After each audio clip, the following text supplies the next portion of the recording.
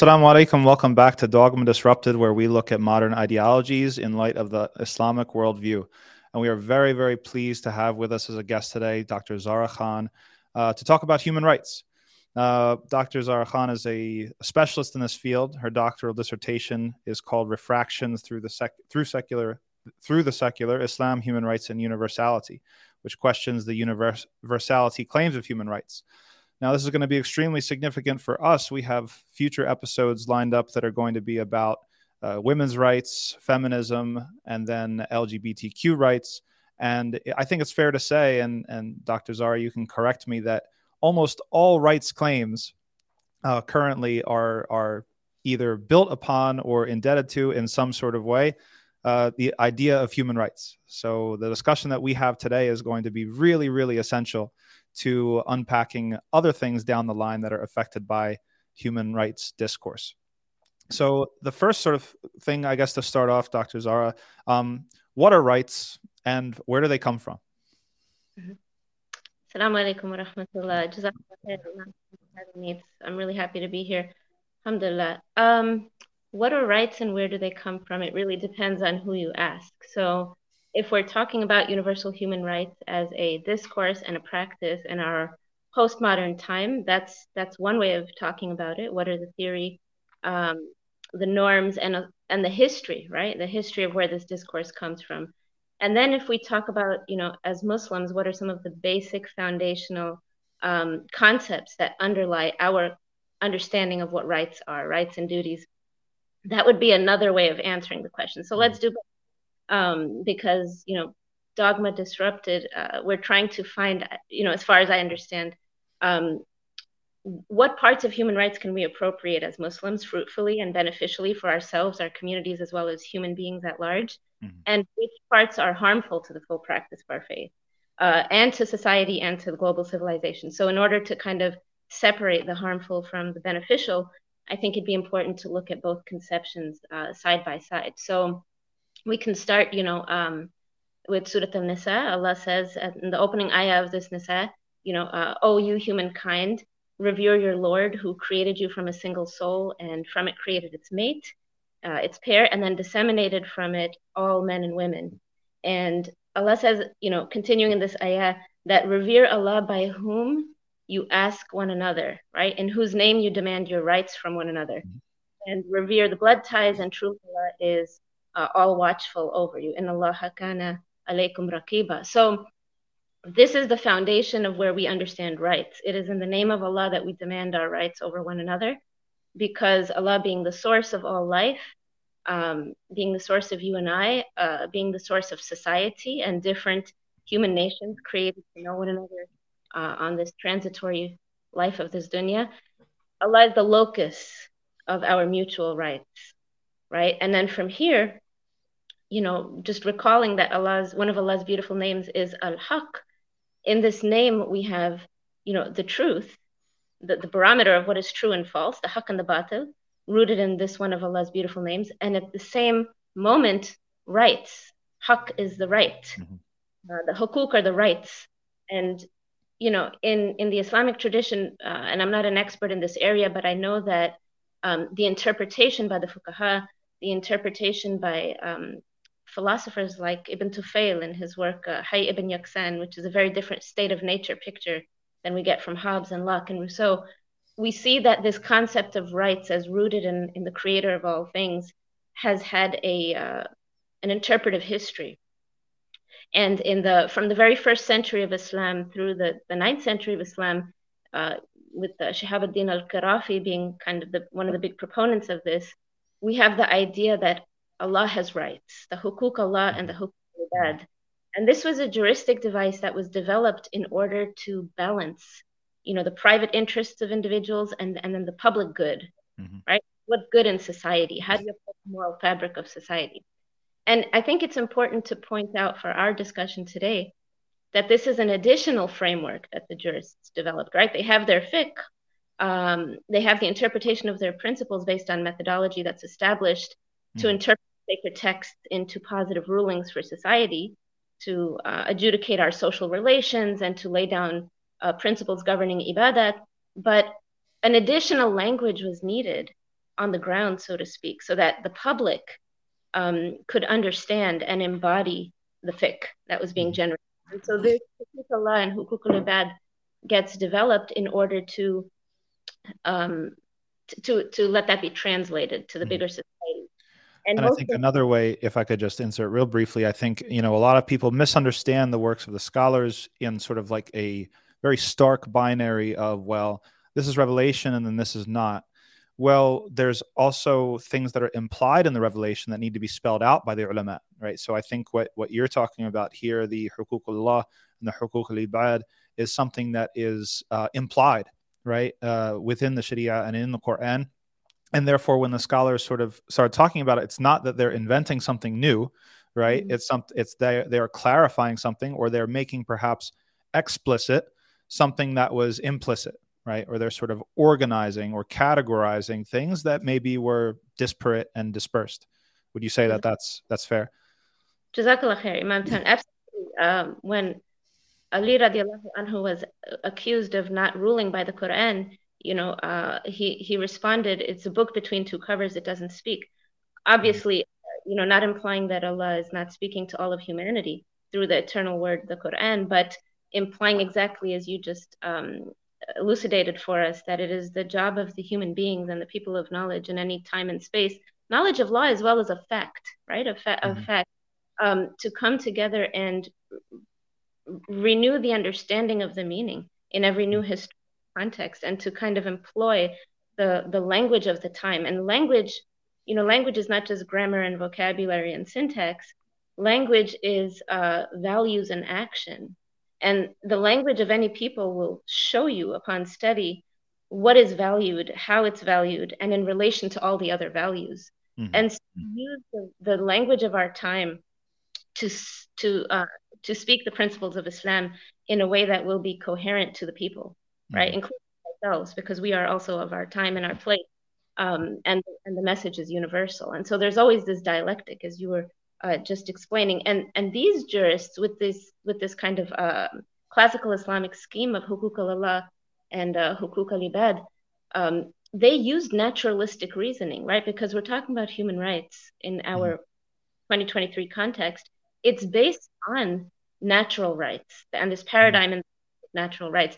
And so these scholars also used naturalistic reasoning to make this additional framework. And so let's continue with I mean, if you want to kind of switch over now to how the rights schemes have developed in the West, we have a sure. If I could just add to your argument there, actually the ayah that you mentioned, and I wasn't even thinking about that. I'm really glad that you started with the first ayah of Surah An-Nisa, because there's actually two locations or sources from which Allah subhanahu wa ta'ala points to us deriving our rights. He says from him, right, which you identify, but he also says wal arham, right, which is a really, really interesting addition in the ayah, that basically you appeal. What do you appeal to in order to claim your rights? That's kind of like the question behind the ayah, the ayah. And the first thing is you appeal to Allah. Okay, it's like, so you understand from Allah His reality, the content, what we know who He is. You use that to appeal to each other to get your rights, and also al-arham, right? Your sort of your kinship bonds, or your relationality, or something like, we could argue about how to translate it, but I find that very interesting, that it's not necessarily the exclusive. Maybe the relationship between the two, one is derivative from the other. We could say that the rights that we appeal to each other through our kinship ties is derivative from the ultimate reality of Allah. But it does show that there is sort of this second domain there that I think a lot of people would probably locate in some sort of natural rights framework that has to do with, there's an implied understanding that because we're family or we have some sort of kinship, that would entail some sort of right. So I just found that really interesting, and I never thought about it in that way before. So I thought it helped your argument before you get into sort of where maybe, I'm guessing we're going to the Enlightenment, and where sort of the human rights discourse sort of developed from there within the Western European tradition. So yeah, back to you. Yeah, no, mashallah. Allah's name Ar-Rahman, and then the womb of the mother is derived from the same as Allah's most beautiful name, Ar-Rahman, and not only to indicate the mercy that all mothers have for their children, and of course this can be renewed in its relevance specifically to historical questions of it. Is abortion going to be the next human right? Understood, right? Socially understood, right. where the right of the locus of mercy for human society, the mother, has the quote unquote right to terminate a child, without cause, without a medical, so I'm really glad that you brought that up. And there's, the book of Allah is the Quran and His eternal word, and then there's the book of creation, which is also full of ayat, and a third of the proofs in the Quran seem to come from this book of nature, and certainly the mother's womb as the focal point of our kinship ties, right, which then extends into extended networks and social ties, is certainly among the sacred signs of Allah. So I'm very thankful you brought that up. And we see the difference with the Western conception of rights, and even in the Western conception of rights, and I'll outline a few of the major key moments, right, the key highlights in the development of this concept. But it's also not a single story in the West. There's also been, for example, the from Plato and the classical Greek thinking and the early Christian theologians, right, St. Thomas Aquinas, St. Augustine of Hippo. There was one way of thinking about rights that was perhaps closer to the Islamic understanding of Allah being central and important, and really the location of our rights over one another, versus what happens with the movement away from that in the West, right? So there are multiple trajectories even in the West. So one has triumphed largely over the other, but nonetheless is part of the legacy of that Western rights tradition. So you have the scholar out in UCLA, Anthony Pagden, and he points out that with, going back to ancient Greece, antiquity, which Western civilization claims as its ancestor, as its rightful ancestor, even though there's a whole lot of historical issue, it's very anachronistic to do that. More of a narrative building than simple historical reality, right? Yes, 100%. That ancient world, that Mediterranean universe, didn't belong more to what would later become known as Europa than it did to what would later become Nubia and Egypt and Sudan. It belonged to, it was its own thing, and later Europe. And there's a book, The Myth of Hellenic Ancestry, that kind of why this was done, how it was done. But anyway, the Western civilization and philosophical domain says, okay, ancient Greece, Socrates, Plato, Aristotle, this is our birth home. And Pagden points out that these great thinkers, that they never expressed right, the haqq, as something distinct from justice. This was actually part of a bigger framework, excuse me. And so if you think about Socrates' concept of justice, it's like our concept of adab, right? Adab occurs when everything is in its proper place in relation to everything else. And that was his definition of justice, right? Everything being in its proper place. There wasn't this idea of kind of standalone, independent, atomic rights that individuals have in a vacuum. When you continue from ancient Greece to ancient Rome, you have this idea of the use, right? IUS, still a word that's very much used in law and international law and in legal theory.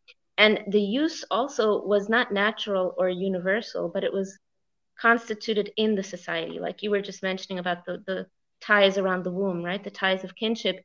It's constituted by the social relation. It's not something that what Tal al-Asad calls like it's a free-floating signifier, right? It's rooted in the social fabric and the social network. And then with the Roman Emperor Justinian in the 6th century, he introduces a change where he creates what we call, not creates, I'm sorry, he articulates and codifies what we now know as natural law. And natural law is considered to be universal and not necessarily, affected by the historical and the particular social realities. The Christian theologian St. Thomas Aquinas, a couple of centuries later, he Christianizes Justinian's natural law. And, Thomas Aquinas was famous for his hierarchy of laws. And so you can see that for a Christian theologian, to incorporate and appropriate natural law, he did it in a way that made it consistent with the Christian theology, right? Which is that the divine law is supreme. There's a hierarchy. Mm-hmm. And then it is the natural law, which is kind of like the ayat of Allah as you can observe in nature. And then beneath that is the law of man, right? Positive Mm-hmm. law. And in order to be just, our law has to be consistent with the two that come above us. When you enter now into, as you mentioned, that I was going to speak about the Enlightenment, when you enter into the age of modernity with Thomas Hobbes and John Locke, here you've got the radical departure, right, from the previous Christian and classical Greek way of understanding what rights are. And with John Locke and Hobbes, they paint a very strange picture of what the human being supposedly is before we enter into civilized society, right? Mm-hmm. Very dark picture. We are throat State of warrior. war, right? And sort of every man for themselves. Everybody's sort of locked in existential struggle against the other. Mm. Precisely. Yeah, no security, no high culture, certainly. And so rights here takes on a very superficial, a very shallow, it's just the security of person and possession, basically, which is modern liberal nation state is built upon this idea that your most fundamental right is to be safe in your person and your property. That's about no kind of loftier signifier attached to what the basis of society is. And here you've got Hugo Grotius, who actually influenced John Locke and who himself was influenced by Shaybani and his famous treatise As-Siyar, where the first kind of international law treatise was actually written by a Muslim, who then influenced Hugo Grotius to write his Freedom of the Seas. But Grotius also puts down this very thin vision of what constitutes life. And here you've got the rise of this freestanding individual. In the West, when you look at these political philosophies that come up in the 16th, 17th, 18th centuries, laying the groundwork for the Enlightenment, you see that the individual is the most important unit in all society and in all life and thought. And the individual whose origins are obscure, right? Some of these thinkers said that, men and women randomly meet in nature and they, a baby comes out of that, the man is gone, the woman raises the child for a few years and then she too is gone. It's a very different vision of where we come from. Like what is the story in the life of this world? And yes, it's metaphorical, but it's very important and impactful on subsequent, understandings of, well, who are we, why are we here, and what rights do we have over one another? Yeah, I mean, when you first mentioned that to me, I first go to, it's almost an evolutionary sort of scheme, right? You've got and this is maybe it would take us too far afield, but if we're looking for a common thread, right, between, let's say, the Greek tradition and the Islamic tradition and even the Christian tradition, the pre-modern sort of way of thinking through rights without, homogenizing and saying there's no differences. Of course, there probably are. But I think that what you're telling us is that the idea of the human being is one that's very situated, right? One that's very enmeshed in a divine relationship. And that that divine relationship both gives identity to the human being, it gives purpose to the human being, and it also, downstream of that, influences what even makes sense to talk about as rights. Whereas the big departure from what you're telling us is that, the Enlightenment kind of decontextualizes the human being and takes them out of that necessary divine relationship. And it's really, the other thing that occurred to me while you were talking was Maslow's hierarchy of needs, right? Like we say that, Maslow's hierarchy of needs, the first thing is food and security, and that's at the bottom, that's basic. And that's something that's so, it has proliferated so much in even popular culture. I hear Muslims talking about it all the time, but it's actually a particular anthropology, right, that's being assumed there. And what we mean by that is a particular definition of the human being where the relationship with the divine is kind of something extra or excess or not essential, that it can be added, it can be subtracted, it can be there or not there. What's real, capital R real, is the material, the food, the calories, the safety. And that's a significant departure. So fascinating. Thank you. Yeah, do go on. Yes, Barakallah Fik, Imam Tom. And I'm familiar with some of your work, so I know you're kind of looking at the roots and the foundations of some of the modern beliefs and ideologies, and that's very important, I think, to kind of get at those roots. And so you're absolutely right to point that out.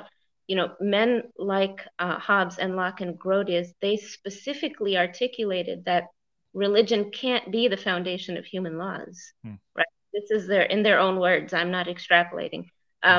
Whereas for Muslims, the sanctity of the public space is one of the hukuk Allah, right? And if you look at Imam al-Ghazali, rahimahullah, at his work on kind of the essential arts that all human societies have always produced, what is civilization and what is it made of?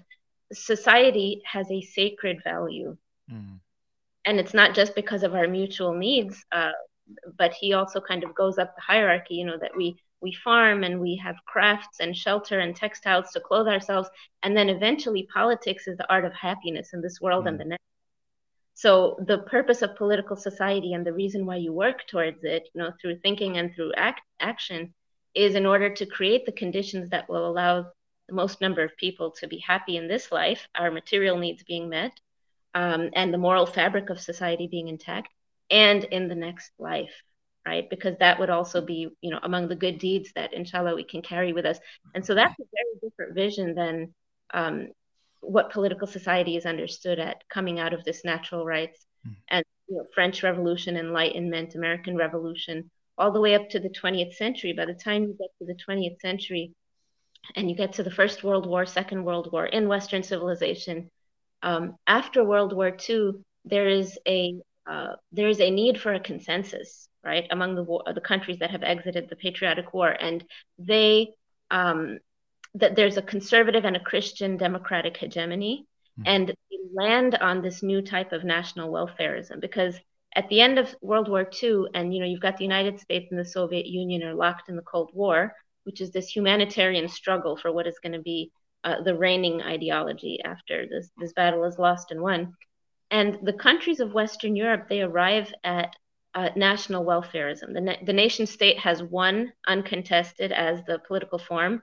Nationalism has won as the uncontested ideology that's going to carry forward. And so what's missing is now like the internationalism, right? And you'll notice that outside the West, the non-West, all the subaltern countries, the colonized countries, they're not really too interested in the Universal Declaration of Human Rights, because it is very specific. It's speaking from a certain group of people in Western Europe. Yes, they've got signatories from other countries. They brought in the Lebanese Christian and they brought in some South Americans, but really those were political elites who didn't necessarily represent the best interest of most of the world at the time. So most of the non-West in the 1940s, when the Universal Declaration on Human Rights is being articulated, prefer things like the Atlantic Charter, the Bandung Conference. They're focusing on things like self-determination because that's their reality.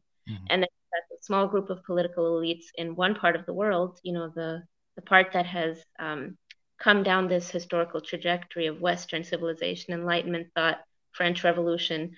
And they've got a specific vision of what it means to be human and what the rights of these humans are, and vis-a-vis whom. Human rights are just like the moral law of the state, right? It's rights that you and I can hold against our countries. That's it. It's not anything more profound than that. All that being said, it's not something to just throw away. I think it's something to consider critically and understand historically. There's a lot of currency in the language of human rights today. It has a legitimacy, and we can use human rights in our verbiage, if we use it intelligently, to make claims, right, and seek protections for people. But to do it in a way that we understand that this is not universal per se. There's a lot of challenges to the universal mission of human rights from societies all over the world that say, well, this is not us. This doesn't. Yeah, no, that's a lot to unpack. And I do definitely want to get around to thinking about how, first of all, the justification for appropriation, because that's something that there's not a consensus about. Sort of some interesting conversations that inform that, and then how that could be done. But before that, let's talk about that human being. So first of all, well, there's two things I really want to talk about first, just to fully flesh it out for the listener. First is, what is that definition of human that's in the quote unquote universal human rights, and how is it different from what Islam says, or what does it leave out? Okay, we've talked a little bit about the divine embodiment and these sorts of things, and then secondly, what are the implications of sort of this one particular sensibility of what the human being is, and therefore the rights that derive from it? What's the political sort of implication of the political elites, mostly based in Western Europe, taking it as universal and going and saying that, well, this has to be the standard by which the entire world has to judge who is basically doing the right or doing the wrong. They're doing good or they're doing bad, and maybe foreign aid is tied to it, and maybe you get invaded if you don't, right? So I want to tease out those implications too. But first, let's just to sit just for another moment. What is being left out in the idea of what is human in the human rights frame that Islam says, hey, wait a second, that's got to be back in there? Yeah. So I think that's one of the right questions. Who is the human of human rights, right? And this is where we find some of the issues and problems with fully appropriating this discourse, because we can't sign on to some of these implications. So the interesting thing is that in human rights language, who is the human being is a negative space. It's not answered. And this is deliberately, it's an agnosticism translated into a political theory, right? And this is done on purpose. And you've got all the kind of big theorists of universal human rights, Jack Donnelly, James Nichol, Alan Geworth, all this kind of literature and corpus of theorizing says, you know what, this is exactly what is needed. We need to be able to come up with a human rights framework that does not subscribe to any particular philosophical anthropology, which is big for theory of the human being. And they devote pages to affirming that this is why human rights can work for everybody. Because we don't espouse any specific philosophical belief about the human being. Any person from any society following any religion and having any historical background can sign up and sign on, right? And basically get down with human rights. And here is where a lot of challenges are brought, because just to have this absence in identifying the human of human rights doesn't make it go away. There is an actual set of implications about who the human being is. In my own kind of work, and I'm not a specialist of human rights in the broader sense, but one of the areas that I looked at was the freedom of religion norm. And, this is a norm that gives people living in different states, any country that's a signatory to human rights treaties, can evoke these rights against their state, right? The freedom to practice a religion of their choosing, to assemble with others and congregate and have acts of worship and holidays and ritual practices. So it's very important, and it sounds good. And I myself, I've met Muslims from, let's say, Dagestan who don't enjoy those privileges, right? So as an American who's always critical, sorry, I'm not sure if you can still see. Okay, is my camera still good? Yep. Okay. As someone who's kind of always critical of liberal states and American politics, when I meet Muslims from Dagestan who the men can't wear beards, the women can't cover themselves in specific ways because it's illegal in their country. It helps me to appreciate some of the religious freedom in the United States, right? I don't have those problems. My husband doesn't have those problems. But who the human is in the freedom of religion norm, it's basically the idea that religion is something that is not embodied, but exists in a very disembodied level of the consciousness only. So religion has nothing to do with economics and politics and social fabric. Religion is just me in my conscious mind, my beliefs, don't tell me what to think, don't tell me what to believe. It's the morally autonomous human being, not even a human being who should rightfully go and advise other people. We're not talking about forcing other people into religious belief. We believe that as Muslims, but not even to advise others, right? That would kind of conflict the norm of a liberal vision of human being. So again, as you were mentioning, cut off from social ties. And some of the challenges, when we look at the challenges that have been brought against universal human rights in the last couple of decades, the big one is kind of the Asian values challenge. And this was 1993, 1995. You have the Bangkok Conference.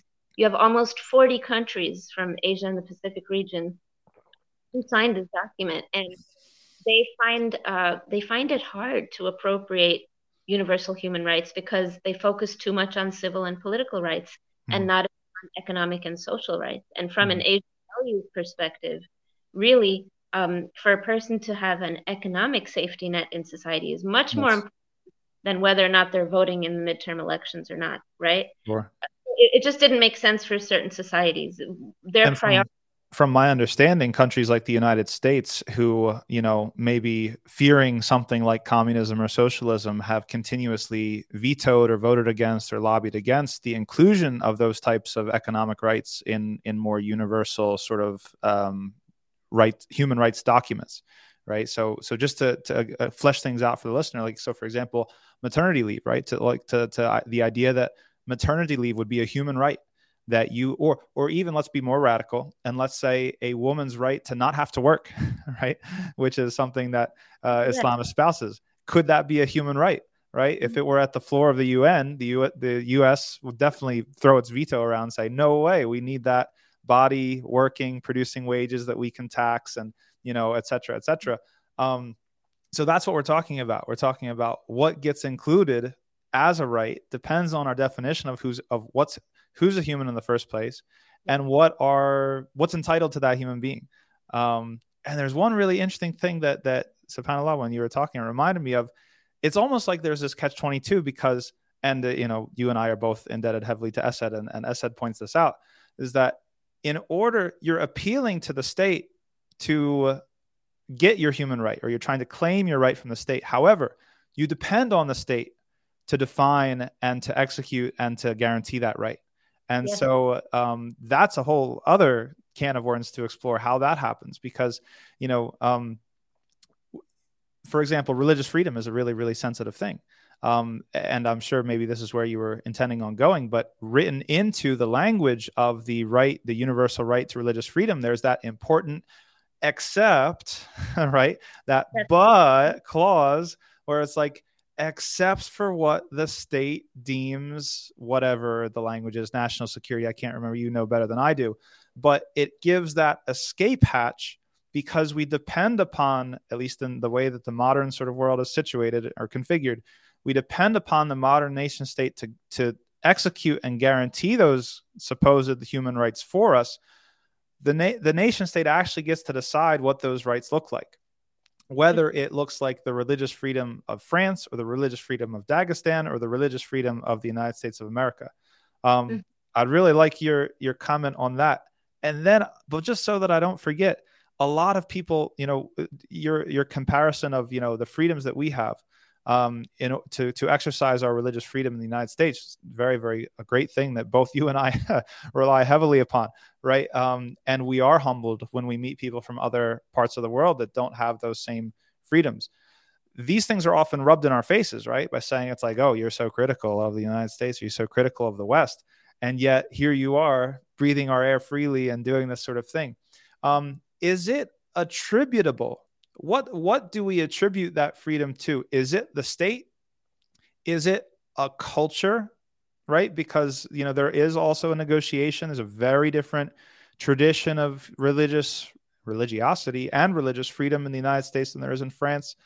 I know I'm opening up a lot of threads, but if you could talk to both those things. Jazakallah khair. Yeah, and all these threads are interconnected, so it's they kind of mutually lead into one another. But it's both. It's the particular character of the state. The United States is a welfare state, and that is a particular interpretation among the liberal democracies that are industrialized in the world of what the responsibility of the government is towards vulnerable people that live there. With respect to the interpretation of the relationship between state and religion, you're absolutely correct to point out somewhere like France, right? There is a tradition. I know that we think about in the modern world, we think about tradition um, in a very negative way, right? Not as Muslims, we have Islamic tradition, and we kind of understand that the past is always present, and we draw from the well springs of the past, right? But if you think about politically, tradition is understood as can be understood as like antiquated and no longer relevant. But we have traditions of secularism differently in different countries. In the United States, we have a certain pluralism that developed as a result of migration patterns and the way that the government, which was the government of elite landowners, was made up of people who had, for different political reasons, they had cause to allow for religious pluralism for the economic prosperity of the nation. And it took kind of, John F. Kennedy became the first Catholic president. And I think after that, everyone calmed down about the last bit of anxiety about pluralism. But in France, where you have the laïcité kind of tradition, Olivier Roy, I think, points this out in his work, where he compares the different secular models in different Western countries. Secularism confronts Islam in a very different way, as we've seen from a lot of the contentions of violence against Muslims in France, and banning the Muslim swimming dress at the beach, at the public beaches. It's a very hostile attitude towards religion in general, which in the United States you don't have that tradition. Nowadays we have an increasingly secular culture and post-modernity, and there's only one way to be a good Muslim, and that's if you don't really care about Islam in any way past ibadat. Yeah. Like you don't interpret your works in the world to be part of ibadat. That's a good way to be a Muslim, increasingly in increasingly secular culture. But in France, it's much more hostile from the very beginning. So their interpretation is gonna vary. So you're definitely right to point that out. And among all these challenges to human rights, what you see is that communities across the world are, and I'm going to return in a minute to your point about the rule of the law and how that's a paradox for the human rights model. But even in India, you have kind of critiques coming to universal human rights that says, there's an emphasis on the nuclear family, but that's not how we operate. Right. There's no family in India, in much of traditional India and Bangladesh, right, and parts of Southeast Asia that are not extended family kin networks. And that is the only way that social and political and economic rights will make any sense. Mm-hmm. And then if you look at like marriage laws, right, like the idea of consent, it's very differently interpreted. We know what we believe in terms of like consent is necessary for marriage, and kind of what are the ways that plays out, and who is the wali and what role does the wali play in the contract, the legal contract of a marriage. But in a place like India, where Muslims are a very large minority, that's not necessarily the case. They have their own understanding of how marriage kind of interacts with these extended kin networks. Child labor has been another contention and contest that has been brought against universal human rights.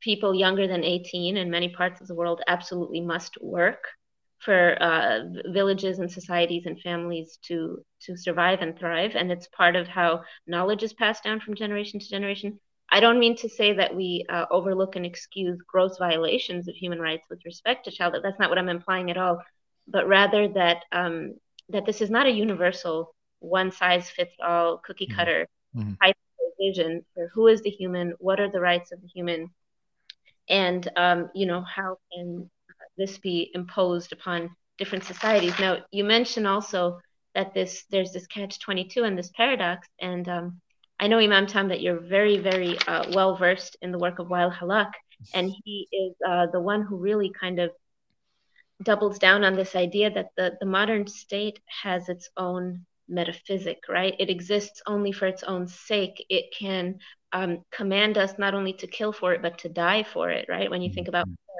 sending people off in fighting national wars. And the state is really the actor in human rights. The human is the supporting actor. And it's when they sign up, they sign their names on these treaties and they affirm a document that they say, we promise to protect these rights. Now, human rights does not have an enforceable mechanism, right? The United Nations has peacekeepers, not an army, which is probably a good thing because human rights can turn into politics by other means, right? And we can I'll talk about that in a sec. That was going to be my next question. Yeah.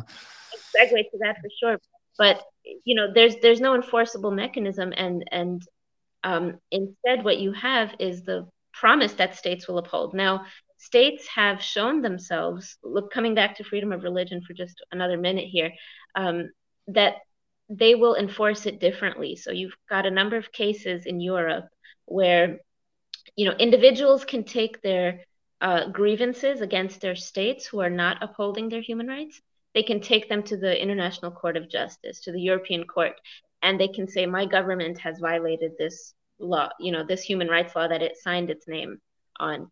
And you have instances where Christian symbols, like wearing the crucifix in a school, have been allowed, and wearing the hijab has been forbidden. And these are, in Italy, in Turkey, in Switzerland, you have a number of case law that was brought to the International Court in Europe. And the court says, and this is what you were mentioning earlier, that the state has discretionary power, right?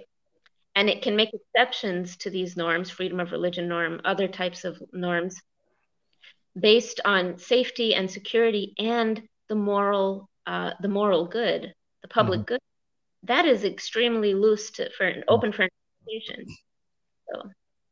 It basically, and that's, I guess, where I'm going, at least looking at how do states weaponize human rights discourse against their own populations and against populations abroad.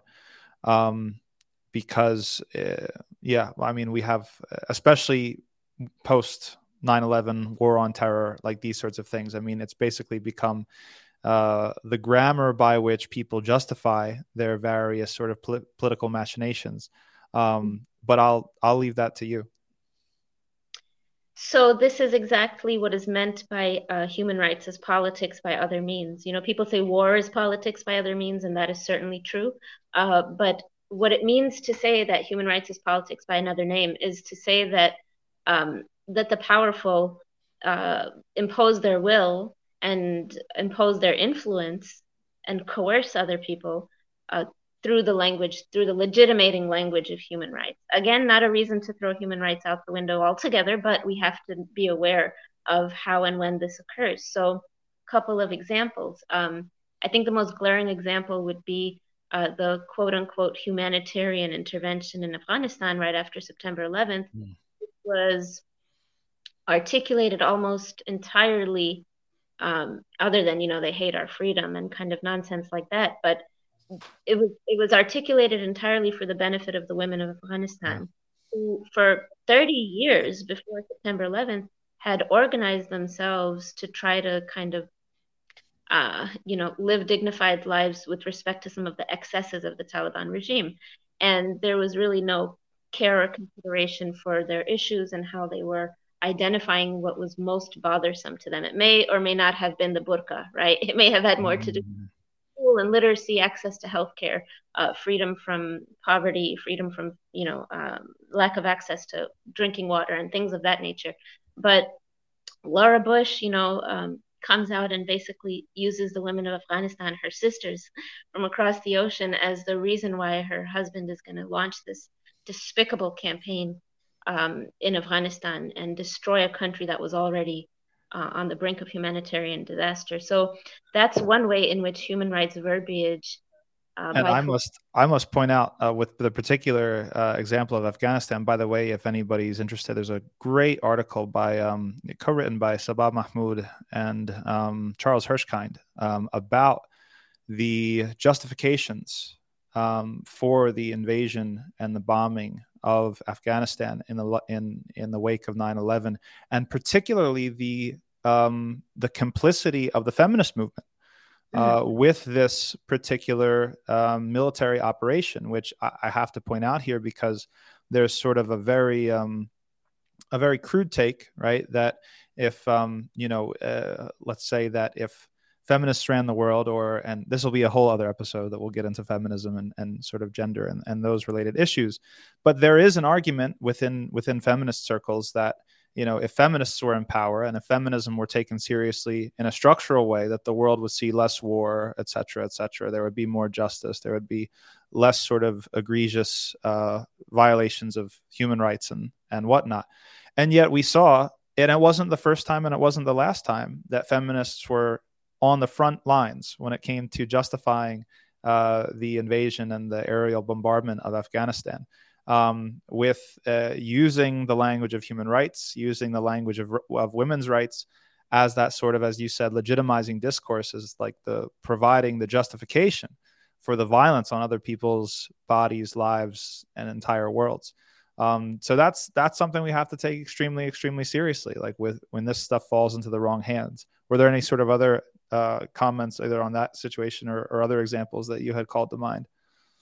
Yeah, and I mean it's great that you're pointing this out, because that legitimation, that discourse, right, and the public opinion that's formed by, now by influencers, maybe not so much in 2001, but that kind of community and consensus around these issues and the way that they're portrayed becomes a very important factor in the legitimation and the currency of the discourse itself. So those women and those feminists who I would say that they were guilty of an uncritical thought process, not necessarily a malice like the neoliberal kind of neocon who they looked at Afghanistan. What they saw was the pipeline to the Caspian Sea that was going to let billions of barrels of crude oil get pumped out of there every day with low cost to them. Those women who said, we have to do something for our sisters in Afghanistan, let's just say their heart was in the right place. But you're right, there was this complicity, right? And you did have some outlying voices like, Zilla Eisenstein and others who were like, no, war is bad, and it's going to make their lives worse. And the neoliberal world order, and we can't be duped. But certainly, even with torture in Abu Ghraib and Guantanamo Bay, the same kind of liberal political actors are also not one single group with groupthink. They also diverge sometimes. So you did have many people who thought that it was, when some of the worst excesses came to light, of course, everybody was kind of shocked and ashamed, but you did have many kind of justifications that said, in the name of national security. And there's this long and sordid history. And Joseph Massad shows this in his work, Islam and Liberalism, where this concept of women's rights as human rights, it really becomes very popular and really kind of blows up in the 1970s and the 80s. And it starts to pose all kinds of women questions in exclusively Western ways, and imposes upon women in other parts of the world the same issues that, let's say, women in the West experience, and says this is their priority. These are their priority issues. And people like Chandra Mohanty have pointed out that this is pretty much an imperial project doing this. But Western hegemony kind of in those situations, and when you look at conferences like Vienna in 1993, Cairo 94, Beijing 95, these international women conferences in the 90s really became a popular vehicle for expressing some of these ideas. It was just a way of posing the woman in Western ways, and then providing in some way a legitimation for military humanitarianism, which is what the campaigns in Afghanistan were. They were called humanitarian, but it was a military campaign, and it was just militarism, capacity building, and empowerment in civil society, that these become like code words for spreading the neoliberal economic order. And these kind of movements, they don't really take economic issues into consideration. And that's really where neoliberal world order operates first and foremost. Human rights plays a role in this because it provides the language. And that's a really fascinating thing to think about, what you just said, because we had started on the point that the folks in the lab behind the human rights discourse attempted to make it philosophically neutral, right? Attempted to make it something that could be universal. Surprise, surprise, it's actually extremely particular. It's extremely European. It's extremely elite. Okay. And it's not only being wielded and used against people that don't fit into its definition of who is sort of this normative human being that they have in mind, right? But it's also doing work to try to produce that type of human being, right? That's fascinating to me. Like you take the women of Cairo or the women of Afghanistan, and it's not neutral as to who's fully human, right? I think that's the question that is the provocative way to put it. And that Assad kind of uses that language, right? If you have two women in Afghanistan and one of them is calling to, again, full circle, calling to their rights to be honored by the first verse of Surah An-Nisa, right? Appealing to their rights through Allah and for the arham, right? The natural sort of kinship rights. And you have woman number two who's appealing to human rights discourse, to gender autonomy, to moral autonomy, individualism. Universal human rights is not neutral as to which one of those two women is more human, right? And that's the scary thing. And actually it will fund education, and it will actually even drop bombs sometimes in order to sort of favor one over the other, or to produce one and to sort of marginalize the other. Yes, Ulf is right. You're absolutely right to point that out. And you said that producing the right subject, right? And Sheikh Abdul Hakim Murad, may Allah bless him, he looks at Europe, right? That's his kind of context and his specialization in terms of like immediate political history. And he shows us that in these Islamophobic times and this anxiety over immigration over the last several decades, you see a pattern in the European governments with respect to changes that have been made in how people will migrate to those countries from Muslim majority lands, and the types of immigration tests that they're now subject to. So we were talking earlier about how human rights are weaponized, right? So in addition to what Sheikh Abdul Hakim Murad has shown us, is that now it's your opinion on gay marriage that is a major break in terms of, you said who is fully human, but we can say who is fully fit to be a subject of the United Kingdom, the United States, right. France, who is fit to be a citizen. And increasingly, ever since the French Revolution, Declaration on the Rights of Man and the Citizen, increasingly the rights that you have as a human are only coherent within the Democratic Republic. And who can have even their citizenship revoked. If you're looking at programs like Prevent and programs like CVE, who now becomes the legitimate target of state surveillance, state violence, right? Like these, it's scary stuff, but it's true, is that the human and the fully human and the subhuman, right? It kind of falls along the lines that are laid out by the human rights discourse. So, I mean, we've covered extensively the seedy underbelly of human rights discourse, but we promised that we would finish on opportunities for appropriation, and I think that is interesting. So, I think the entry point for me into this conversation is that I happen to have two interviews in 1 week one time. One was with Dr. Shadi al-Masri, and the other was with Yasser Qadhi, and we were talking about they said completely opposite things when it came to politics in a secular democracy. We're talking about the need to be consistent, right? And so Dr. Shadi was kind of saying, look, there's no need to be consistent, okay? You can use secular politics. You can use, I think in this case, the human rights discourse, even if you have criticisms of it, even if you completely believe it's a bunch of baloney or, whatever. And then Sheikh Yasser Qadhi was saying, on the other hand, it's like, no, we have a duty to be consistent, and we have to be sort of adhering to all of it or none of it. And so I want to sort of, I hope this isn't an imposition, see if, indicate if it makes sense to you. But if we're so critical of human rights as an enterprise, as a discourse, as a tradition, okay, do we have a warrant and do we have a justification then to use it sort of to our own ends, so to speak? That's the first question. And the second question would be, well, what would that look like? If the answer is yes, or under certain conditions, yes, then what are the opportunities for using human rights discourse? And I guess the final thing would be then, what are some things that we have to be careful of while using it, so that we don't end up reifying some of the problems with it. Mm-hmm. That's a great way to end. So I would say yes, absolutely. True knowledge is the purview of the believer, right? And within human rights discourse, you find truths that you can get behind as a Muslim. That, the dignity of the human person, right? We've got the book on that. And so certainly if we find small quotations of that truth in other people's discourses, even though those discourses have foundations that are agnostic and philosophically incompatible with our broader beliefs as Muslims, absolutely we can appropriate that knowledge. Why not?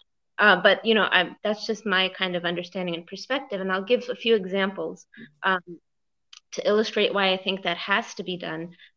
Number one, you speak to people in a language that they understand. And again, going to my earlier remark about what language is, it's not just, the vocabulary that we're exchanging right now and the rules of grammar, but it's the values.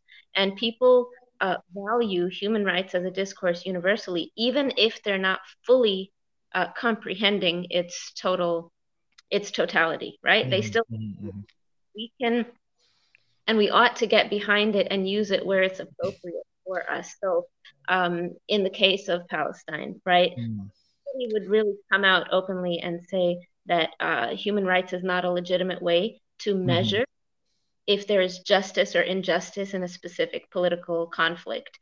When I was in Palestine, I did some field work many years ago.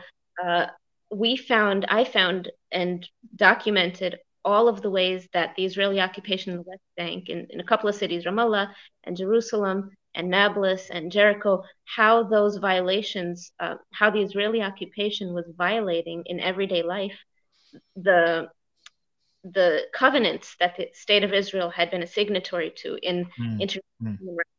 That's a valuable exercise, right? It's a way of making a claim, and who knows, what's going to happen, and Israel disregards the human rights of Palestinian people openly and has no claim. So you're kind of saying that if I can translate, you're basically saying that we're almost calling on people to make good on their own commitments, right? It's like you guys are saying that you believe in human rights. Well, here's an inconsistency. I'm asking you, based off of what you've signed up for yourself, to more fully embrace or to practice this particular thing. And that doesn't contradict me maybe on the side or in a different venue, problematizing human rights discourse writ large, but instrumentally, or we could say strategically, right? I might call upon people to make good on their commitments and promises. That's kind of what you're saying. Exactly. Yeah, that's the more concise way of putting it. And I think that both are necessary, right? To be critical of the discourse where we find harm in it is necessary, and to be affirming of the discourse where we find good in it is necessary, because it's not like black and white, right? It's not like pure harm and pure benefit. A lot of times, like in the political realm, not in a sacred text, but in the practical lived reality of everyday life, you find the harm and the benefit are often intertwined. And so when we do these both exercises, we're helping to separate the wheat from the tare, so to speak.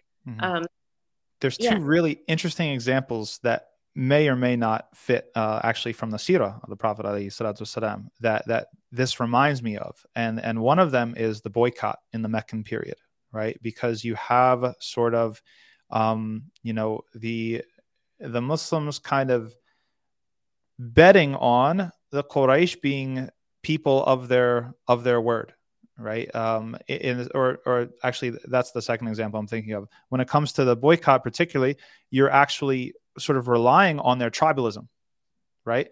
And Islam has deep, trenchant critiques of tribalism.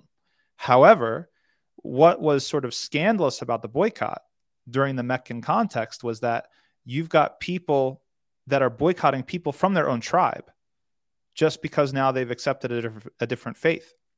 And so you actually had a lot of grumbling and a lot of people that were like, wait a second, this doesn't feel right. And there was actually eventually even some popular pressure on the chiefs of the Quraysh to end the boycott because they felt uncomfortable. So it was almost this interesting sort of thing. Well, yeah, we're definitely criticizing tribalism, but at the same time, there's a way in which we're going to use the ascribed to tribalism of these people against them in some sort of way.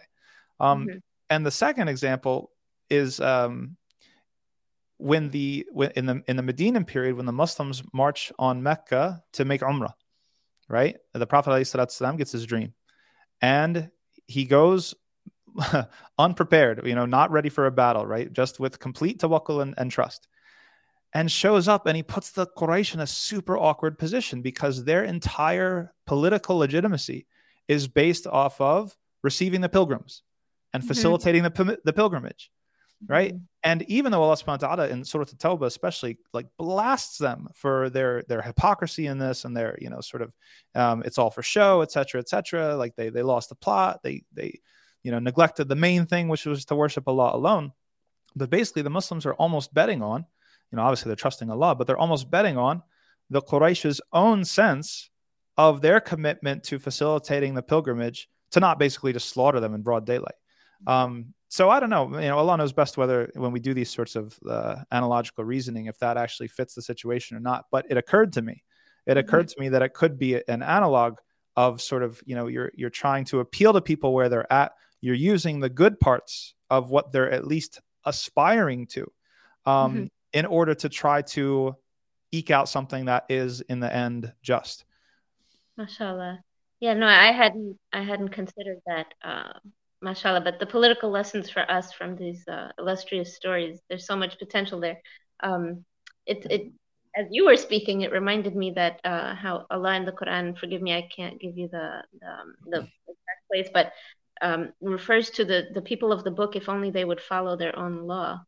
Right, Surah Al-Ma'idah. Yeah. Probably, again, not an analogy that fits precisely, but in terms of the way we're thinking about the broader principles. Right. Yeah, Allah subhanahu wa ta'ala is criticizing their hypocrisy. And that's not to say that those laws are valid today. They've been abrogated. But the point that Allah subhanahu wa ta'ala is making in that ayah is that the fact that they're not applying their own law shows their hypocrisy. Because at that point, the people of the book were coming to the Prophet ﷺ for a ruling, and then they would pick whatever was easier, the ruling from their own book or the ruling that was given to them by the Muslims. And so you're right. I mean, there is this sort of instruction to at least demonstrate your sincerity by being consistent and making good on the things that you are sort of ascribing yourself to. That's pretty fascinating.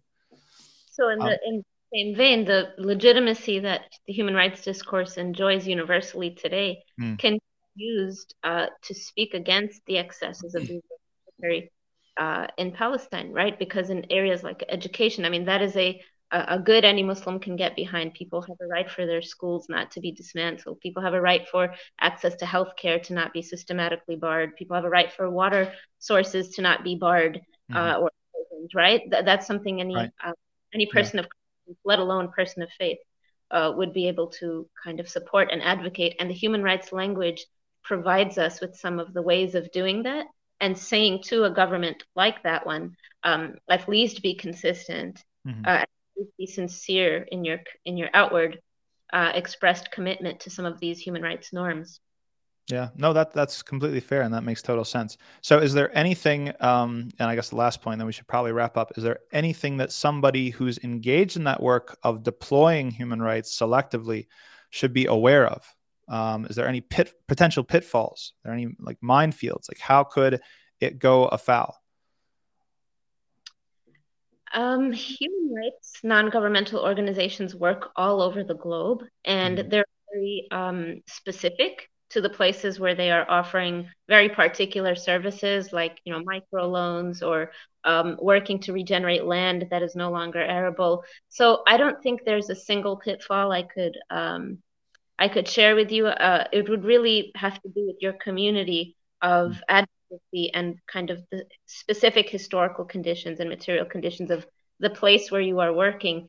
In general, I think that the intellectual history of Western civilization and Western philosophy and political theorizing would be a good supplement. And I'm saying that because it's my area, right? So it's the only thing I can speak of, but it can help to provide a bigger picture. A lot of times, living in a liberal democracy like the United States and being a part of these universal discourses like human rights, maybe we've all learned to not dig deeper, or maybe not to not take things at a surface level. Like we accept the universal, right? The universal says, hey, this is for everybody, all times, all places. And I think learning to sometimes problematize that through education, not just for the sake of problematizing it, right? Not just to say anything is wrong and anything feminist is evil and anything this is that. Like that's very binary Manichaean way of thinking. But instead to kind of read into things and look into primers, and that can help someone who's interested in doing that kind of advocacy to get maybe a bigger picture of some of these underlying questions. Who's the human being? Some of these existential questions that lie at the center of those. Fantastic. Well, I think that's a really great place to end it. And I have to say, it's very enjoyable. You know, I'm also political theory background, my first background. So it's rare to find someone with such similar research interests and training. And this is a very enjoyable conversation. And I hope we have many more, inshallah. So thank you very much for your thoughts, and a lot to think about. And I think that this conversation will really, really inform some of the other conversations that we hope to have on this podcast.